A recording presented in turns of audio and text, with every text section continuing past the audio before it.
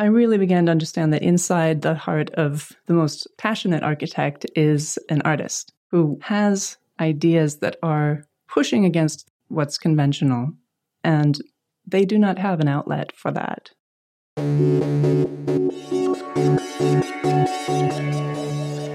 Welcome to Archinect Sessions 1-to-1.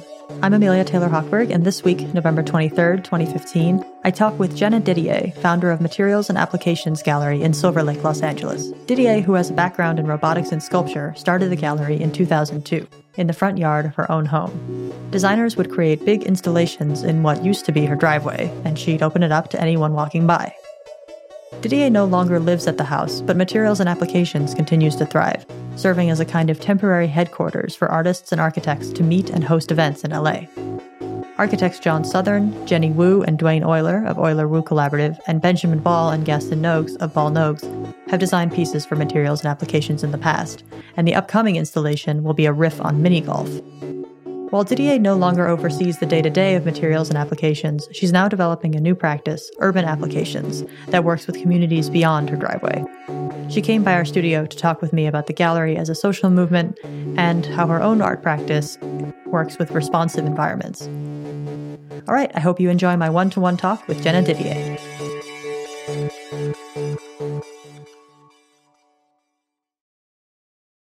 I kind of made studio for many years. Not many, a couple of years. James Turrell talks about that, about like making studio when you're like the starting creation out of your space. Of your space, and that sort of becomes more of a focus than actually making anything else. Because you're just for me, I was just starting out and I didn't really know what kind of space I needed to work in. Well, and that certainly parlays into your works with Materials and Applications. So first, let me just hear about how you came to Los Angeles. Well, I started out in the Midwest, and San Francisco is kind of the great portal to the Midwest for most of us because it's more approachable and seemingly more pretty from the outside. I'd visited it a lot in my childhood. So I started there and built a lot of robots and rode around on my motorcycle and terrorized the citizenry for a while until I realized that I wasn't going to be able to make a living doing that. And so all the kids and adults that were in San Francisco making a living doing things that I wanted to do, people like Adam Savage, who is now kind of a big shot in the maker world, they said, look, kid, you got to go to Los Angeles. You got to cut your teeth. There's a lot of opportunity there. You can build weird stuff and get paid. And then in a decade, when you're ready, come on back up and maybe there'll be some work here for you. So that was, 1998? That was a while ago. I decided that LA was a place where there's a lot more opportunity, and it's been great ever since I got here. And so you were kind of part of the what would now be referred to as the maker community of sorts of San Francisco? Yeah, I guess you'd now refer to it that. Back then it was the machine art scene. We were kind of in the middle of the machine art days. SRL was still going strong. I was working for Chico McMurtry at Amorphic Robot Works, who now he's pulled out and he's in New York. There were other random, mostly robotic-centered groups in San Francisco. And so what drew you to working with robots in particular? I wanted to I started out building fountains in the Midwest. I was doing that in the summertime and in between years in college, and ultimately started working full-time as a fabricator at a fountain company in the Midwest. And I didn't like fountain. I didn't get into it to do fountains. I got into it because I wanted to learn all the things that I could learn from making fountains: submersible electronics, pumps, systems, control systems, programmable logic computers were being used then, and certainly all the fabrication tools involved: sheet metal, welding, all that stuff. So that was kind of my VOTech training. So I worked at this fountain company, and it was very small, so I got to do pretty much everything. And what I wanted to do was build machines that could be inserted into the landscape, which is that's basically what a fountain is. Seamlessly inserted into the landscape, and then all that you see is the effect of the water. So I wanted to do that, but not necessarily with water, with all kinds of different, mechanisms and ideas for making things move and respond to people in the landscape or people at a site. So from the beginning, your artistic focus had to do with inserting things into a space other than a gallery, other than any kind of sanctioned art area, and was more about putting it into a living landscape? Yeah, that's right. I was very rebellious. I had grown up going to galleries and museums, but I really didn't see my work as being there. I didn't like that you couldn't touch the work, and I didn't like it that it was static primarily. And, I thought we could do better than just making mobiles and call that kinetic art. Totally. Absolutely. And so when you came to LA to so-called cut your teeth, that was in the 90s, early 90s? Yeah, late 90s. Late 90s? But then it was the late 90s. And so how was the culture different in the robotics and maker-ish community coming from San Francisco? And how did that parlay into you finding materials and applications? Well, it didn't exist here. I was shocked. They told you to cut your teeth in the wrong city. Well, no. I mean, what happened was you get to when in the late 90s is coming from a very non-commercial scene in San Francisco with these collective groups where everybody just volunteers their time and, Mark Pauline was just racking up his money on or purchases on his credit card to build his robotic war machines. And it was much different in Los Angeles. I was shocked not to be able to find anybody who was building anything. And I quickly realized as soon as I started working that that's because there was plenty of work. You were building weird stuff all day long for commercials or film sets, and that absorbed all your energy and all your time. And by the weekend, I mean, you didn't even have a weekend in Los Angeles if you're doing that. But by the time your project was done, you were exhausted, and the last thing you wanted to do was volunteer your time to build someone else's strange machine for no money. So there was no scene. And that was a little bit alienating for me, and I was still resistant to the idea of going to grad school or doing something, art school or finding a community that way. And that was when I started kicking around the idea for M&A, because I knew that the work that I wanted to do was going to require a collaborative effort, that I wanted to build things at such a scale that to try to do it on my own would be nearly impossible, unless I wanted to be a Simon Rodia and just devote my whole life to building a few, several grand towers or something very, very eclectic and focused. So you saw the opportunity to create some kind of both community space, but also first and foremost an exhibitionary space in a more public avenue, and that was the driveway of your home. Tell me about the founding of Materials and Applications and the space that it is.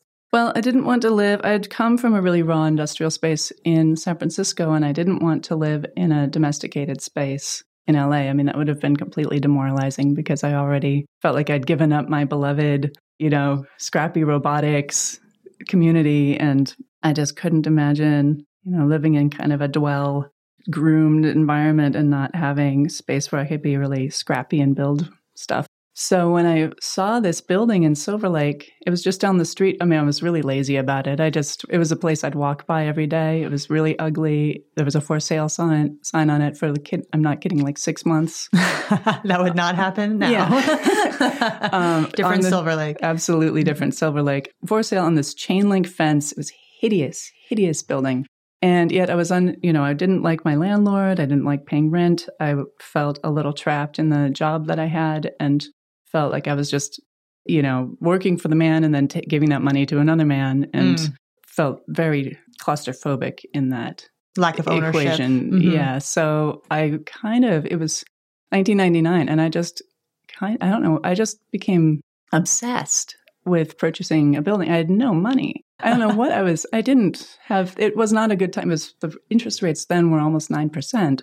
It was not a good time to be buying real estate, and there was nobody was even thinking that real estate was a good investment. But I just got obsessed, and I just went for it. It took me about another 6 months before I could actually scrape together. And the house was still there, still on the market? Still there. There were very few, there was no bidding war. I got to know the owner. It was for sale by owner. And yeah, that's it. I was able to finally purchase the property for not very much. It didn't have very good curb appeal. And so it wasn't too terribly expensive for me. And that allowed you to then create the exhibition space of M&A literally on the sidewalk. So for someone who has never been to Silver Lake, imagine someone's walking on the sidewalk past the space. Describe what they would see. Well, back then you would walk past and it was this stucco building set back from its neighbors to create a deep driveway with a chain link fence and these kind of terrible, morose cypress trees flanking one side and a fake edging of Spanish tile on the parapet facade. Classic. Mm-hmm. Super classic.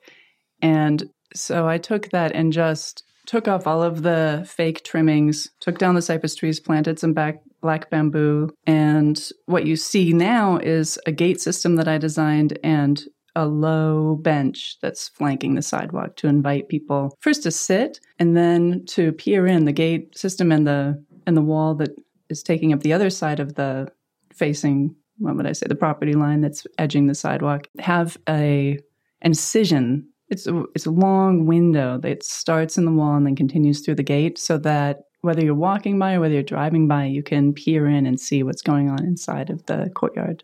I like when you're putting together an exhibitionary space in what is effectively a driveway in probably one of Los Angeles' more walkable neighborhoods, but still one that is probably, that still has very strong car traffic and this is on Silver Lake Boulevard, which is a very heavily trafficked area. And so you have this kind of balance between the classic LA icon architecture of the roadside image of like the thing that you can see from the highway or from the street. Yeah, it's drive-by. It's drive-by, a literal drive-by. But then also one that if you're walking by, you can actually engage with on a much more human-scaled level and go in and peek and exist or just hang out. So describe what kind of exhibitions you started putting on in this area and how it became into this actual organization and business called Materials and Applications. Let's see. Let me start. Doesn't have to be a purely chronological reading. It can be more of just like an impressionistic thing. But how you decided to then use that space consistently as an exhibition area. Well, right away when I purchased the building, I had no idea what I wanted to use that front area for. It was just this. It was concrete from the front door all the way out to the sidewalk. And for a microsecond, I thought about starting a fountain business there. And then I pictured a whole lot covered in, kind of terrible pee-pee boy concrete standalone fountains. Is that the technical term in the industry? They call it pee-pee boys? The pee-pee boy standalone statuary fountains. Yeah, that's a technical term. And I immediately rejected that because I just was not, I like to embrace happiness in my life, not more feelings of being trapped and confined. And so that's what I really went off of is I just tried to think as big as I could and tried to think what would make me happy and what, from this feeling of missing the collaborative culture in San Francisco, I thought to myself, well, I'm not, I've never been alone in the way that I feel about stuff. There are always people out there that are feeling the same way that I am. And how do I find them in this giant city? So that's what sparked the idea for M&A was just to try to create a beacon that would call in like-minded people. I mean, there's community gardens, and so if you like to garden, you know where to go. But if you just like to build stuff when you're not that into weeding or gardening, it's harder to know where to go. So was the beginning of it. And in extension to my own work, I was still working as an artist on my own. Hosting something in one's front yard, you can either take the path of, like I mentioned, the Simon Rodia path of being this eclectic pioneer and doing things all on your own, or you can break that open and be much more socially constructive. And my approach has always been that reality is what we create together. And I believed that we could do that in that space, that it could be a space where things that heretofore had only existed in one's imagination and specifically only in especially digital realms could then be realized with the real forces of gravity and the real forces of the weather and the public on them. So when realizing these designs, and we'll get to the actual visuals and how that, for those listening, how that may actually appear in a second, but regarding putting together these actual exhibitions in what I would call basically pavilions, these big taking over the driveway space, pieces of art, and using that as a way of finding this community. How did it become kind of because it seems to me that a lot of the artists and a lot of the art that you're working with is coming from architecture. So how did that community kind of fall into place? Right. Well, firstly, I've always resisted the term pavilions. Understandable. And it's actually a really new term to describe a little bit of what projects like this are. Before that, they were really environmental installations or large-scale architectural follies or large-scale constructions. I think that's the one I usually settle on. Large-scale constructions. Yeah. Okay, we'll stick for that in that interview. It's in the interview. It's interesting, though, because I think just depending on who you're talking to, if you're talking to an artist, they'll call it an installation. If you're talking to an architect, they'll call it a pavilion. They will call it a pavilion. And no one calls it follies anymore. No. Unless you're trying to be historically of that era. So it's like, it's totally just, it could just be a semantic thing, but we'll call it large-scale installations for the source of here. Well, I'll tell you why. The reason is that I think the term pavilion sells short what the project can become. The goals of any M&A project, the most successful projects, have not only created a sheltering space for people to hang out in and social activities and programmed with lectures and screenings and readings and all that good stuff, but also they're testing the limits of a new technology or a new material. And we're not leaving we don't put our projects in place and then have them there specifically for programmatic goals. We are actually testing those materials to see how they perform so that the architect or the artist can take that data after they're done and build more iterations and develop from that place, from that large-scale prototype, really, a new methodology of building or using a new material in their work. Because it not only has the social function and the social access of people coming by and just engaging with it in unforeseen and spontaneous ways, but also because it's literally just left outside, right? It's like exposed to the elements on the city streets. So maybe could you reference a few of the projects you've done before and a few of the architects you've worked with in the past? Sure. So here's what happened is we opened up this space, and the way I announced or kind of unveiled this new center for material and technological exploration was by veiling the building, almost like Christo Jean-Claude, but sculpting it a bit more with strategically placed sweeps of fiberglass rod to really sculpt that facade and change it so it was concealing and deforming the architecture below it. And that act, I thought, would simply be one that would call out all comers, that people would see that and it would spark their curiosity. And I really expected artists to respond to that. And I expected fully within the next few years that we'd be building large-scale robotic constructions that were quasi-architectural, quasi-landscape, and responsive. And I was shocked when actually it was Marcello Spina who responded to that and came to me with an idea for a project that he could do with his class. And I really owe him a debt of gratitude, as well as Joe Day, for recognizing what I was doing there and seeing how it filled a need, how it could fill a need for architects. And ever since then, I've considered myself a friend to all architects because I really understand. I'd had architects as clients for nearly a decade before that, but I really began to understand that inside the heart of the most passionate architect is an artist who has ideas that are pushing against what's conventional, and they do not have an outlet for that beyond competitions or pavilions. Certainly after school, like it's kind of a thing that is engendered into architecture academia to be experimental and to borrow from art in many different ways. And then those allowances and those muscles that they've been flexing for however long in academia come to kind of a rough end as soon as they enter in some type of professional practice where they're no longer given as many of those outlets to experiment with those ideas until something like M&A. Yeah, that's absolutely right. So I was thrilled to host Marcello Spina, and following his project, we had Rob Lay, Francois Perrin, and then in 2005, Benjamin Ball and Gaston Nogues exhibited at M&A, and the rest is kind of history from there. That was the big breaking point? That was the big breaking point. Okay. Maximilian Schell, the Golden Vortex. Before that, we were operating in obscurity. I was very green and was not sending out press releases. I didn't know the first thing about that. And I just figured, I'll build it and people will see it and they'll come and we'll put it online. And we put posters and postcards all over town. But the whole mechanism of the media was very mysterious to me still. Well, so that factors into something I wanted to hear you explain a little bit, especially now that you are effectively relinquishing control of M&A and moving on. that how you started to run it more as a business. Because of course, like, you know, we all want to accomplish certain things when we set out to form something like this. And then how those things get either matured or compromised or however in the process of developing a functioning organization. I'd be interested just to hear how an organization like this functions on a day-to-day level of having this piece out in the world in the driveway. Maybe just tell a little bit about how M&A is structured and what kind of business decisions have come along in the way that might have surprised you. Well, M&A is structured very intentionally loosely, not a lot of rigid structure, especially in the beginning.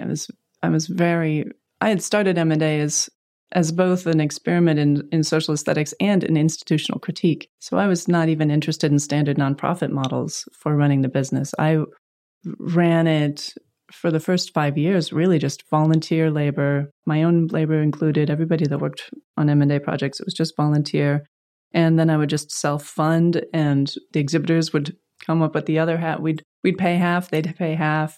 We did that all the way up through 2005. And things were riding high in the construction business, so I was doing a lot of fountain work and could pay for the projects that way. And so that was nice because it gave us a lot of flexibility, and we had a small board of directors, but we weren't officially a nonprofit. We were under the umbrella of a larger nonprofit.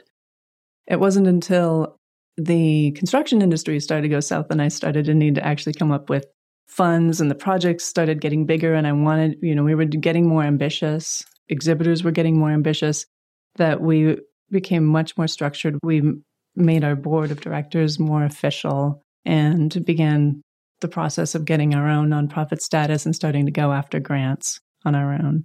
And that changed things because then there's the whole necessity of really tracking. I worked also as a project manager, so I was very good at tracking expenses. I wasn't just we weren't just kind of charging things on our credit card and not tracking what was going on. We were very good about our business practices, but we weren't organizationally strict or confined. Yeah. That's right. And so then it started to change as we began to go after greater and greater grants. And that was fine. It didn't at first affect things, but then as far as our programs or the types of projects that we could consider, but I did notice the tendency to need to follow what the grantors were funding. And that I could tell was going to start having an impact on what we would be able then to exhibit. I also realized that in order to really run M&A at the level that it deserves, at the level that it's possible for it to be effective and for it to be vital and for it to be as responsive and engaged with the community as we would like it to be, I also realized that I would have to become a much more serious arts administrator, and started on that path for a while and learned a huge amount about running nonprofits. And thanks in large part to the Annenberg Foundation and their programs. They have some wonderful workshops and programs for developing directors and boards of directors. But at the end of the day, I'm an artist, not an arts administrator. And in order to have M&A really become everything that I think it can be, I started to realize that I needed to find a successor who was willing to become that more of an arts administrator and really could be critically engaged in the projects, perhaps even at a more academic level, so that they could speak more effectively to potential grantors. I think my passion carries me a great way towards appealing to a broad range of supporters. But everything you learn when you start out on the path of starting a nonprofit organization, well, the first thing that you learn when you want to start a nonprofit is that you have to get over the idea that you're going to be the director forever. If you want your nonprofit to thrive, you need to get out of the way. Yeah, you can't do everything. Yeah, no, you can't do anything. And you probably shouldn't be the director, because if you are a director for too long, then it does become this, they say it becomes a cult of personality. And certainly I think as decades fly by, it's more interesting to have new directors come in and have new ideas and fresh perspectives on the mission become implemented. So M&A was never meant to be my own vehicle anyway. We would call ourselves collaborators, but by and large, the architects and artists that came to us, they were of course, the genius behind the ideas, and they were developing the ideas, and we were there to facilitate that. Mm-hmm. And of course, regardless of whatever role you have officially, you are still in some ways there because you are living in the home that is directly behind the driveway, or is that no longer the case? No, I moved out of M&A a while ago, and in large part, it was in the process of developing a succession plan. I realized that I would need to remove myself from the property because, yeah, exactly. Otherwise, I'm like the spider, and there's the woman web. who's always looking out the window and seeing what's going on, like making sure that people are rubbing their feet on the mat before coming into the house and such. That's right. So no, I knew I needed to remove myself even physically from the building, and that's been a great thing because that opens the door now to hosting. It's set up as a residence upstairs, so it's opened the door for us to create a residency program for visiting architects and artists. That's fantastic. I think it's going to be a really strong part of what M&A can be in the future. And you've referred to the ideas at M&A as trying to push whatever is underused in art. And that is something that I lifted off of your website. And you may no longer feel that that's even the case. But can you explain a little bit and what kinds of projects M&A gravitates towards? Sure. Well, yeah, let's lift it off of our mission statement. Underused ideas in art, architecture, and technology is what we want to explore through the projects that we create.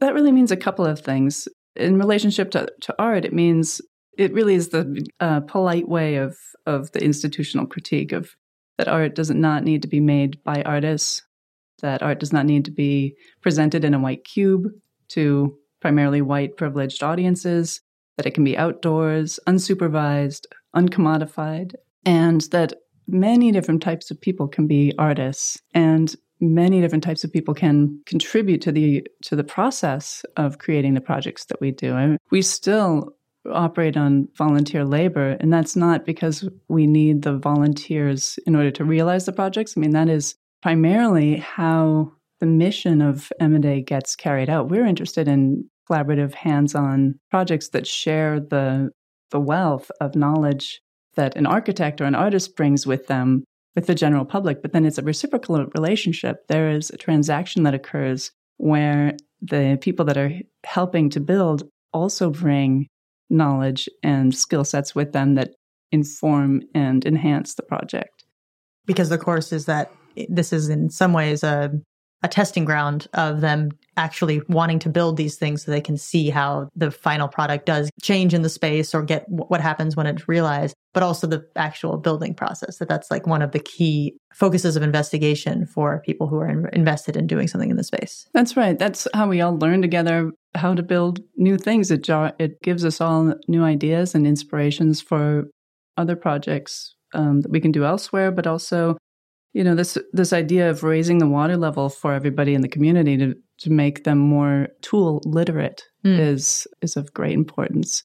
Was there an overwhelming focus on digital technologies when you first started as the main means of construction and design, as like the main interest of what people were trying to investigate and just kind of tease out? Well, there's definitely a lot of interest. It was 2002 when we first got started, and rapid prototyping and parametric design tools were still rather new and certainly very new to the general public. And it was something that I felt very strongly. These tools they are tools. It's just like using a skill saw or a hammer, that everybody should have access to these tools and learn them. And you don't necessarily need to be an architect or a designer to be able to use them. And I think we still have a long ways to go to achieving that goal of making that more accessible, making those tool sets more accessible. But this was a start. And a big part of that, too, was taking something, like I said, that was only existed digitally and exploring what happens when you do apply gravity. When it's no longer a beautiful rendering, but when it's actually touchable and such. That's right. And that was sort of the reverse. So what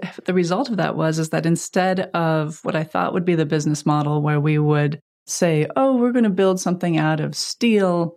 Let's find an artist or architect who will design something out of steel, and we'll go to, the Acme Steel Company, and they'll sponsor this project and donate all the material. That is usually not how it played out. Usually the architect or designer came with an idea and they didn't know really what material it could be.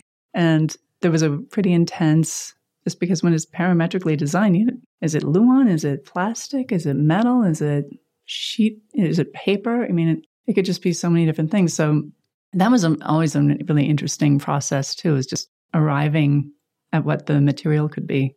Regarding parametric design and how the realization of the designs can really go in any direction once the architect kind of decides how to do it.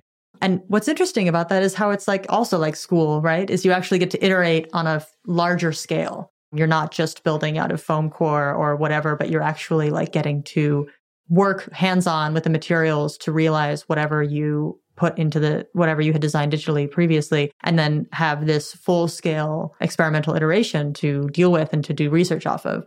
Regarding that research that happens after the thing has been built, does M&A like have a methods of that, or is it more on the directive of the individual designer to kind of decide how those research methods go on after the actual thing has been built? By and large, it's the individual designer who decides how to monitor their project. Gotcha. Because that as a educational opportunity seems incredibly invaluable to me and to what we see people on ArcConnect being frustrated with, and the standards of architectural education now is that there's still this, which you'd think we'd have figured out by now, but still this incredible rift between what you're allowed and encouraged to do in school and what you can actually do as soon as you're out of it.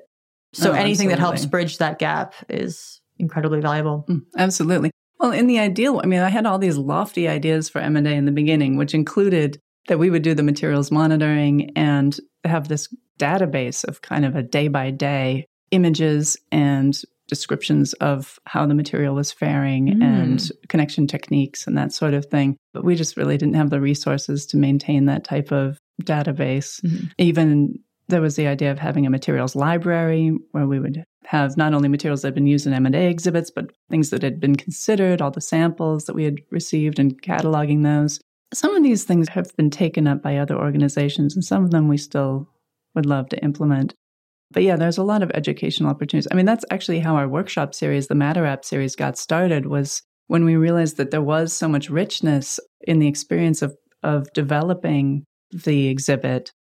And that was where we decided, well, we're bringing people in to collaborate with, or to collaborate and to assist with the building of these projects. Once all the fun stuff is over, let's bring them in earlier on and have them workshop with the architects and bring in engineers that are working on the project and have them explain the principles that they're working with, and then have workshops around these problems that we're solving. And that was a really big breakthrough for us. Oliver has helped to identify and implement in his Matter App series. So now that you're kind of moving a little bit away from the organization, what is the new direction you're hoping to chart in your own career? Well, all this time I've been juggling 3 careers. I've had my art career, I've been directing the nonprofit, and I've been floating the whole boat primarily with fountain and water-related projects, design projects primarily, and some project management. And so for me, the first step was turning off the fountain website. Not pulling the plug, but turning it off. I just turned it off. I just turned off the fountain website. That was about 2 years ago. And I still get called. Oh my gosh, that felt great. Because, I didn't get into fountains out of any kind of love for fountains. It was really just a way to learn that tool set. And then the crazy thing is, once you begin designing and engineering fountains, people find out about that and they chase you. You become that fountain person. Yeah, you become that fountain person. So I was that fountain person for so long. And so it was really, really nice to turn that off. So that was step 1. And the next step was putting together a succession plan with the board of directors at M&A. We found Gia Gu, who's the new director, and Courtney Kaufman, who is the development director, and they are doing a bang-up job already of chasing down grants and programming and putting together some really interesting new directions for M&A. So it's really exciting to see it with fresh wind under its wings, so to speak. And then all along, I've had an art practice that's waxed and waned depending on the demands of the other 2 businesses. And that's where I really want to devote my energies now. And it's funny it's almost like a B movie, how my life seems to just respond to the most typical of scenarios. As soon as the vacuum was created of me turning off the Fountain website and stepping away from M&A, now there actually are commissions coming in. And it's weird. I remember I used to have so much anxiety about a changing direction in life that I would, be cast afloat and not have any options. And I really think that that's one of the things that holds so many people back, because they're terrified of letting go of their paycheck, or terrified of letting go of the stability that what they've been doing for so long has given them. And every time I let go, I find that it's okay, that the passion that I'm pursuing, it has an outlet, and then there is a responsive audience. And you've also had, which we for some reason haven't been able to address yet, but urban applications, right? Which is, do you count that as a whole other side business, or is this something that is more of a natural growth out of materials and applications? Urban applications was in direct response to the urge to want to take the projects that we were doing at M&A and push them out into the public realm even more, push them into places where they would be needed, necessary. But that was going to entail really changing the entire way that M&A puts out calls for proposals. We embarked on a mapping, or the first thing we did was we worked with the city planning department, and we got a KMZ map that could be plugged into Google and show us where all the vacant lots were within a 2-mile radius of M&A and Silver Lake.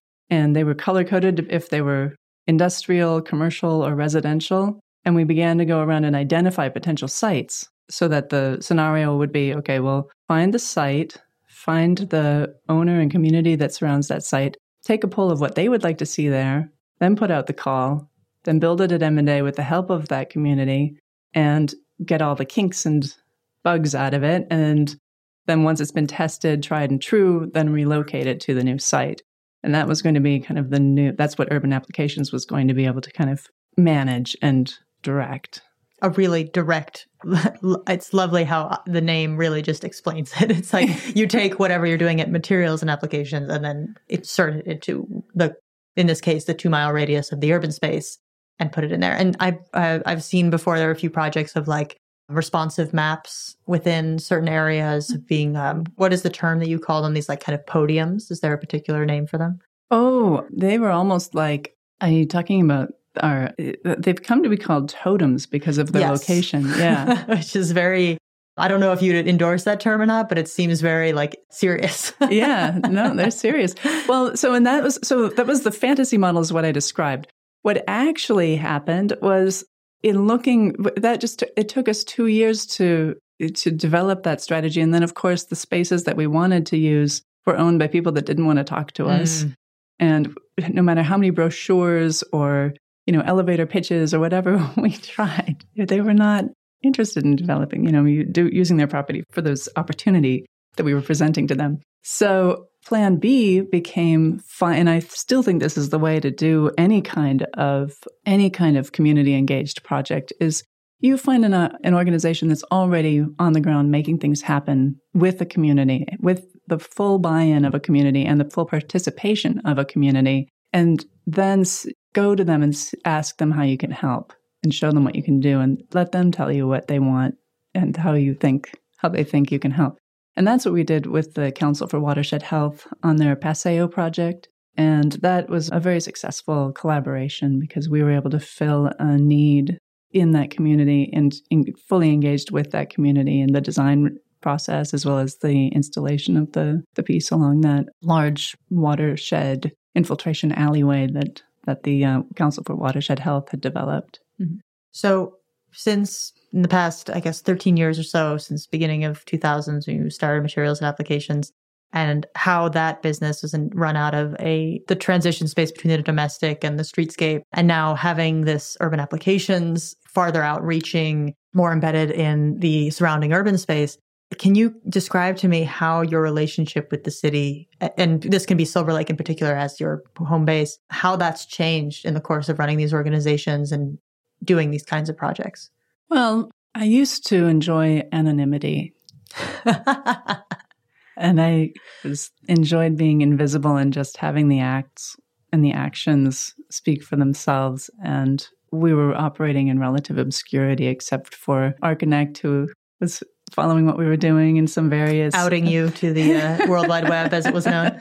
That's right, but really to a pretty niche audience. And now M&A is, that's the irony of M&A starting out as an institutional critique, because now M&A is an institution and people keep telling me that and I've gotten over it. But, so as a result, I really needed to begin acting that way, that I was the director of an institution. And that's fine. I mean, I think everybody should grow up and behave that way one day. It's good to be engaged in your community in a very direct, straightforward, transparent way. But the roots were trying to be a little bit more like the Museum of Jurassic Technology. I was kind of hoping I could just be the little wizard behind the curtain and not have to come out and show myself. But I think that's primarily how things have changed in Silver Lake. People know me there and know of M&A. And certainly in the city of Los Angeles, I've found the city of Los Angeles in various departments some really great allies. Everything from the top down, from Garcetti's office and the Great Streets program to the Bureau of Engineering to street services, and various council districts have been very supportive. And the county, LA County, has been very supportive. The Board of Supervisors have recognized some of the work that we've done. And so that's been wonderful. It's been wonderful to engage in the civic life of Los Angeles and feel that we are having an influence, even beyond our own programs, but in just changing the way that people see the space around them and see the city around them, and that we're participating in a greater movement. And it didn't start with us, of course, but I think I was caught up in the greater ideas of the time. And that's hardly why M&A is called that, Materials and Applications. I wanted to leave it vague enough so that it could continue to grow and respond to the needs of the city and the community. Well, I'm very excited to see what happens next and how it continues to grow at whatever distance you keep from it, and to see what else you come up to in your development of your own art. So thanks, Jenna. Thanks so much for joining us. All right. Thank you, Amelia. It's been fun. Thanks for listening to our one-to-one interview with Jenna Didier. Danilo Voinov edits the podcast, and Matt Skillings composed the music. Myself and Paul Petrunia are the producers of One-to-One. You can learn more about this week's interview in our show notes and listen to new episodes every Monday. As a reminder, we are a separate podcast from Archinect Sessions, our weekly news podcast, so to keep getting the latest one-to-one interviews, make sure to subscribe. To keep up with podcasting news from Archinect, follow us on Twitter through @ArcSessions or #ArchinectSessions, and let us know what you think by rating us on iTunes. You can also email us through connect@archinect.com. Thanks again for listening.